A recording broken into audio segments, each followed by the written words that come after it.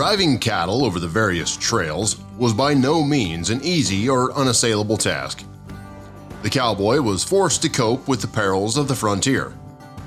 These perils included terrible roads, rough weather, cattle stampedes, and requiring men to pass through Indian territory to reach their destinations.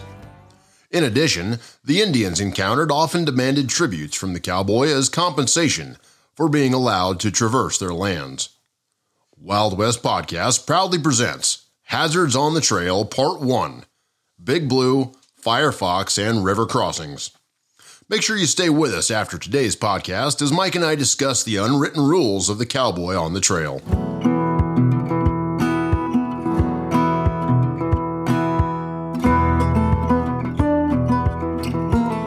As much as we like to romanticize cattle drives, they were more complicated than we imagine. Hours were long, food was monotonous, horses were bad, cattle was worse, and sleep was hard to come by.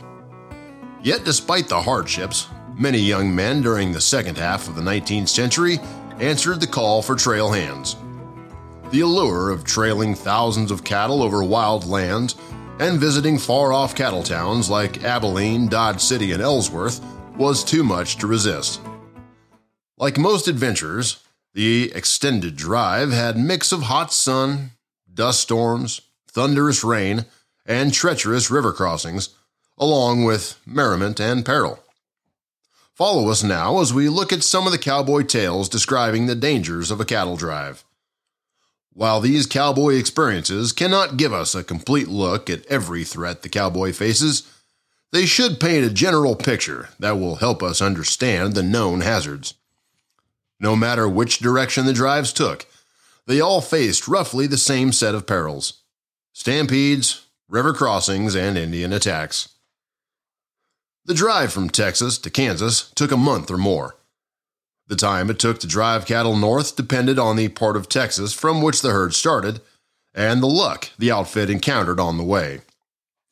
The cost of the drive usually was assessed at $1 a head. On the trails, there were no farms to sell warm meals to the drovers and corn for the cattle. A description by an unidentified writer in the late 1870s labeled the ordinary details of a drive from Texas, who wrote about the difficulties of managing a herd during a long drive. A herd traveling with calves cannot make 12 miles a day. A mixed herd, that is, one of various ages and both sexes, is the easiest to control. A beef herd of 4-year-olds is the most difficult. The slightest disturbance at night may stampede them. The first symptom of the alarm is snorting. Then, if the guards are numerous and alert so that the cattle cannot easily break away, they will begin milling, crowding together with their heads toward a common center, their horns clashing, and the whole body in confused rotary motion, which increases and, unless controlled, ends in a concentrated outbreak and stampede. The most effectual way of quieting the cattle is by the cowboys circling around and around the terrified herd, singing loudly and steadily. At the same time, too, the guards strive to disorder the milling by breaking up the common movement, separating a bunch here and there from the mass, and turning them off so that the sympathy of panic shall be dispersed. Their attention is distracted, as it is in part, no doubt, by the singing. The somber surroundings of a wild country at night, with the accompanying strange sounds, the tramp, the clashing of horns, the bellowing of alarm, and the shouted song of the cowboys are very weird. The lead steers were ambitious, were born with a certain bossy mentality, and wanted to go first. So they kept in the lead, often helping to start a herd across a river. The most famous of these lead steers was Charles Goodnight's Old Blue. Old Blue, sometimes called Blue the Bell Ox, was known from the Pecos to Arkansas, Colorado, and all of Texas. Old Blue couldn't stand the sight of something in front of him. He passed all the other steers until he got into the lead. A tall, gunmetal blue steer, the cowboys called his color mulberry, with wide horns, Old Blue commanded the point position on 8 trips from the Palo Duro Canyon, where Goodnight's famous J.A. Ranch was located, to Dodge City, Kansas. When Goodnight bought Old Blue as a 4-year-old, one of a group of 5,000, the young steer showed signs of natural leadership. He seemed to have a steady quality that calmed the other flighty longhorns. Early on, Goodnight noticed that after bedding down for the night, the cattle took up the same position in the herd the next morning they had occupied the day before. So Goodnight hung a bell around Old Blue's neck, taking benefit of this insight. Before long, the rest of the herd grew accustomed to heeding the sound of the bell as it led up the Great Western Cattle Trail. Old Blue knew the trail to Dodge City better than the cowboys. So every morning he took his position at the head of the herd, and there he held it during the long trail drives. Assertive, temperate, collected, and with the bell around his neck ringing with each shake of his whole head to usher the way, he taught thousands of longhorns over the trail, showing himself to be worth a dozen extra cowboys. When Old Blue was 20 years old, he died, leaving a legacy of faithful hard work and leadership over the Goodnight-loving trail and other trails. He was the most esteemed longhorn in Western cattle trail history. The importance of having good lead steers was shown in an item in the Dallas Herald in the spring of 1873.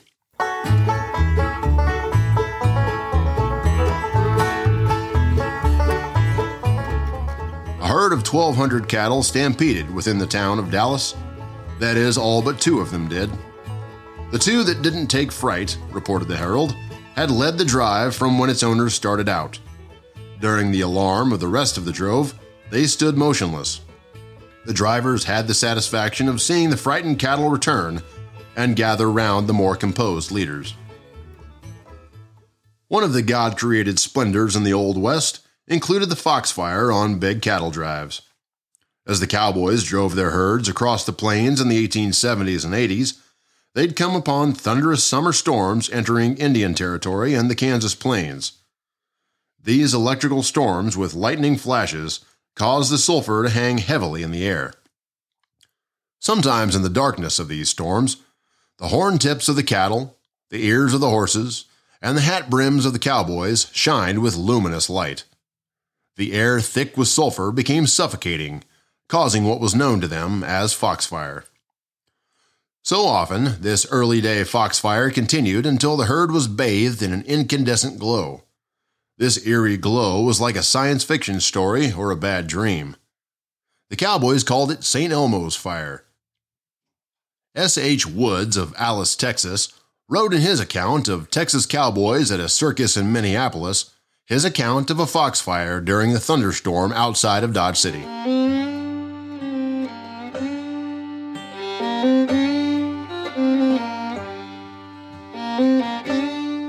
When we arrived within 8 or 10 miles of Dodge City, Kansas, a beautiful city situated on the north bank of the Arkansas River, and about 1 month's drive from Red River, we could see about 50 different trail herds grazing up and down the valley of the Arkansas River. That night, we had a terrible storm. Talk about thunder and lightning. There's where you could see the phosphorescence on the horse's ear and smell sulfur. We saw the storm approaching, and every man, including the rustler, was out on duty. About 10 o'clock at night, we were greeted with a terribly loud clap of thunder and a flash of lightning which killed one of our lead steers just behind me. That started the ball rolling.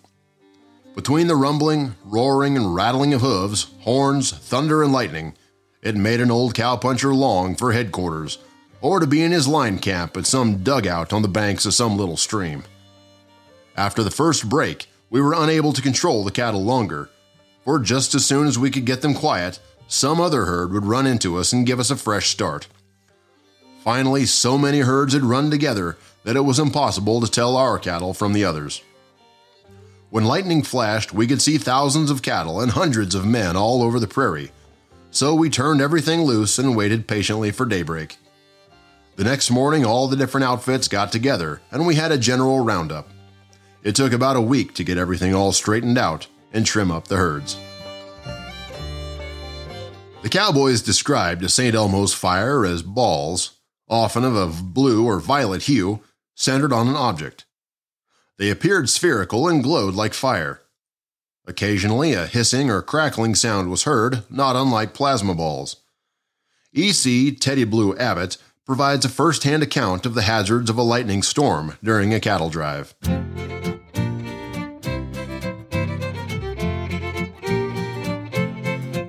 Lots of cowpunchers were killed by lightning, which is a known fact. I was knocked off my horse by it twice.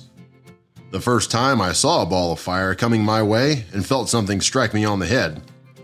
When I came to, I was lying under Old Pete, and the rain was pouring down on my face. The second time, I was trying to get under a railroad bridge when it hit me, and I came into the ditch. The cattle were always restless when there was a storm at night, even if it was a long way off, and that was when any little thing would start a run. Lots of times I have ridden around the herd with lightning playing and thunder muttering in the distance, when the air was so full of electricity that I would see it flashing on the horns of the cattle, and there would be balls of it on the horse's ears, and even on my mustache. Little balls about the size of a pea. I suppose it was static electricity, the same as when you shake a blanket on a dark winter night.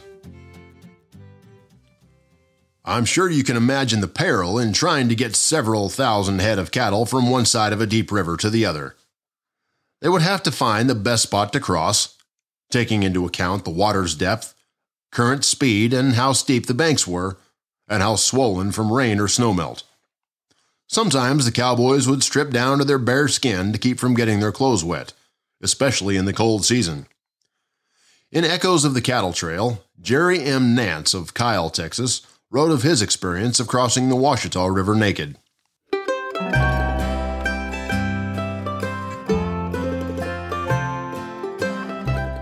I left Hays County, Texas on April 15, 1877, bound for Cheyenne, Wyoming, with 2,100 head of cattle, 40 head of ponies, and 2 yoke of oxen with the chuck wagon.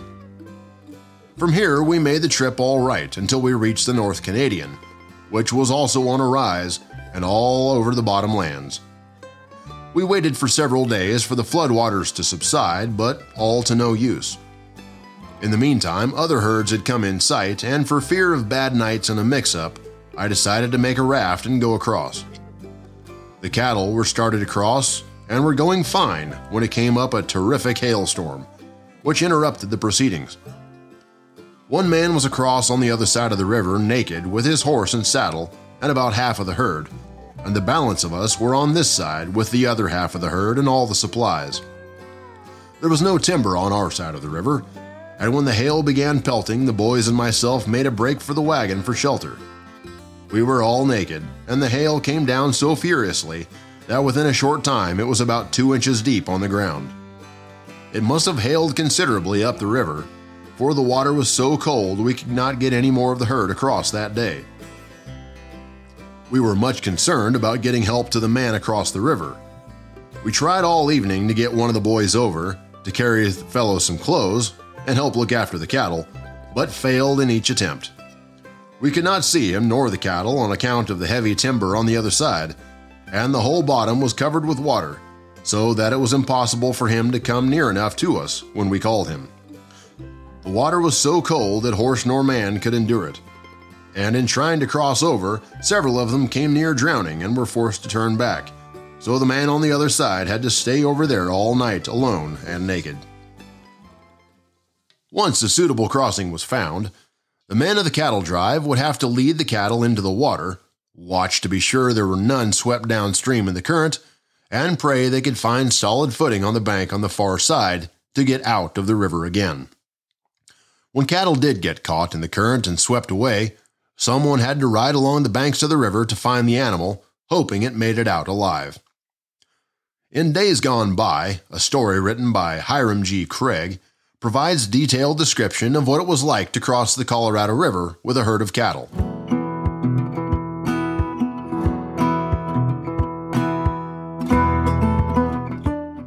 On our way, we came to the Colorado River at LaGrange and found the stream on a rampage. We were told of a man that had been drowned at this crossing 3 days before in trying to cross a herd of cattle. The man had all his clothes on besides a six-shooter. In swimming across, he had taken the left point, or lead, to point the cattle across. The cattle began milling in the stream and tried to turn back. He had made the point on his horse, but got into the bunch of milling cattle and both he and his horse went under. He was found 2 days later, some 400 yards below the crossing. This brought up the questions. Who would venture to point our herd across, and what would it cost to have them pointed? Crowds of people had come from LaGrange to witness the spectacle of a large herd of cattle swimming across the river. There were men, women, and children, all eager to see. I was about the poorest swimmer in the outfit, but had lots of experience in my time, no doubt more than the rest altogether. Holt sauntered up to me and asked if I was afraid to point the herd, and what would I charge extra to pull off the stunt. I confessed to him that I was not a good swimmer and was afraid of water, but that I was a hired hand and would not shirk my duty. I had a first-class pony for the work, and told him that I would point the herd if allowed to strip my clothes. He told me the work had to be done, women or no women. When everything was arranged, I stripped, mounted my pony bareback, and took the left or lower point. I struck the water with the cattle and stayed near the lead until they saw the opposite bank. Then I led out for the bank and crossed the cattle without a mishap. If the rivers were swollen, they might choose to delay the crossing until the water levels reached a less threatening level, but this also presented difficulties. The cattle drives were busy, and many drives would be traveling the same way.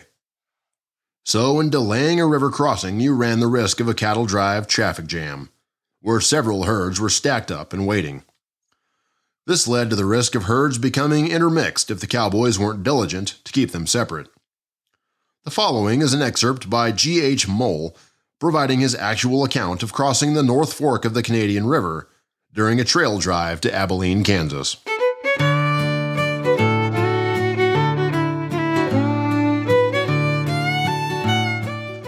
When we reached the North Fork of the Canadian River, it was also pretty high on account of heavy rains. The water was level with the bank on this side, but on the far side the bank was about 6 feet above the water, and the going out place being only about 20 feet wide. We had trouble getting the cattle into the water, and when they did get started, they crowded in so that they could not get out on the other side, and began milling, and we lost 116 head and 3 horses. When we arrived at the Arkansas River, we found it out of its banks, and we were compelled to wait several days for it to run down. We were out of provisions and tried to purchase some from a government train which was camped at this point. The wagon train was loaded with flour and bacon en route to Fort Sill. The man in charge refused to sell us anything, so when the guard was absent, we borrowed enough grub to last us until we could get some more. When the flood stage had passed, we crossed the river. We reached Abilene, Kansas in the latter part of June, camping there a month, and finally sold the cattle to Mr. Evans of California for $25 per head, with the understanding that Black Bill Montgomery, Bill Henderson, myself, and Gov, the Negro cook, were to go along with the cattle. Mr. Evans also bought the horses. Brad, the famous Western writer Zane Grey first chronicled in his 1934 novel of The Code of the West, stated that no written code ever actually existed between the cowboys who traveled the trail. However, the hardy pioneers who lived in the West were bound by these unwritten rules. I would like to take some time exploring this code of the West as it applied to fair play, loyalty, and respect for the land. Let's first talk about fair play. I love talking about the Code of the West, or the Cowboy Code. There's been so many of them written over the years, going back to probably the first that I can think of from the character the Lone Ranger, which actually debuted as a radio character even a year before Zane Grey started talking about the Code of the West. These codes were, all the great cowboy characters had one from the 30s through really the 50s. The Lone Ranger, Cisco Kid, Hopalong Cassidy had one. Gene Autry had one. Roy Rogers had his own version of the Cowboy Code, published on pulp magazines, comic books, lunch boxes, every bit of memorabilia that appealed to young boys who were lovers of the Hollywood cowboy way of life. And I do believe that it does truly stem from the unwritten code of honor that these men had. You had to have some sort to survive. When you lived apart from civilization for much of your life and career, you had to have some sort of civilization amongst yourselves, I guess might be the most complicated but simple way of saying it at the same time. And these were obvious. You can almost just write them as a cowboy version of the old 10 Commandments. Give your enemy a fighting chance, never steal another man's horse. One of the greatest crimes that you could have in the West was leaving a man afoot. You could take his wife, his kids, has burned his house down, but don't you steal his horse. Never make a threat. Threats are worthless unless you plan on backing them up. Never shoot an unarmed or unwarned enemy, which goes back to, always give your enemy a fighting chance. This is just basic human dignity and respect for it. Brad, you mentioned some of the elements of Code of the West. I'm interested really in how that played out on the trail, especially when there was no law, there was no rules to go by, and how these cowboys on the trail treated one another, either with respect or challenged them for being disrespected. Well, you kind of hit on an interesting point there, Mike, where there is no law. Each man effectively becomes a law unto himself. However, they are, especially these cowboys on the trail drives, it's almost its own little form of feudal government, their own individual society, and every other trail driving herd coming up the trail is a foreign country with their own government to which they can either compete or cooperate as needed to make sure that everyone effectively gets up the trail safe and alive. But most importantly is your own outfit. These guys had to look out for each other. If they didn't, death or serious injury was often just on the other side of the riverbank, if not right in the middle. And because of this, they had to watch out for each other. Being a friend when he needs one, hospitable to strangers. You never knew when you yourself might be left afoot or alone in the wilderness, so to speak, and dependent on the kindness of others.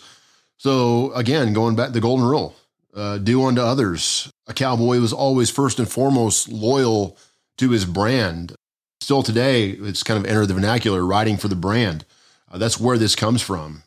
Your survival depends on the survival of your outfit, and your loyalty to that means everything. That's it for now. Remember to check out our Wild West podcast shows on iTunes Podcast or at wildwestpodcast.buzzsprout.com. You can also catch us on Facebook at facebook.com/Wild West Podcast or on our YouTube channel at Whiskey and Westerns on Wednesday. So make sure you subscribe to our shows listed at the end of the description text of this podcast to receive notifications on all new episodes. Thanks for listening to our podcast. If you have any comments or would like to add to this series on cattle drives, cowboys, and cattle towns, you can write us at wildwestpodcast@gmail.com, and we will share your thoughts as they apply to future episodes. Join us next time as we visit Part 2 of Hazards on the Trail, entitled Stampedes, Jayhawkers, and Indian Troubles. He always sings reggae music to the cattle as he swings back and forward in the saddle on a horse. That a syncopated gator, there's such a funny meter to the roar of his repeater. How they run when they hear the fella's gun, because the western folks all know he's a highfalutin, rootin' tootin' son of a gun from Arizona, ragtime cowboy Joe.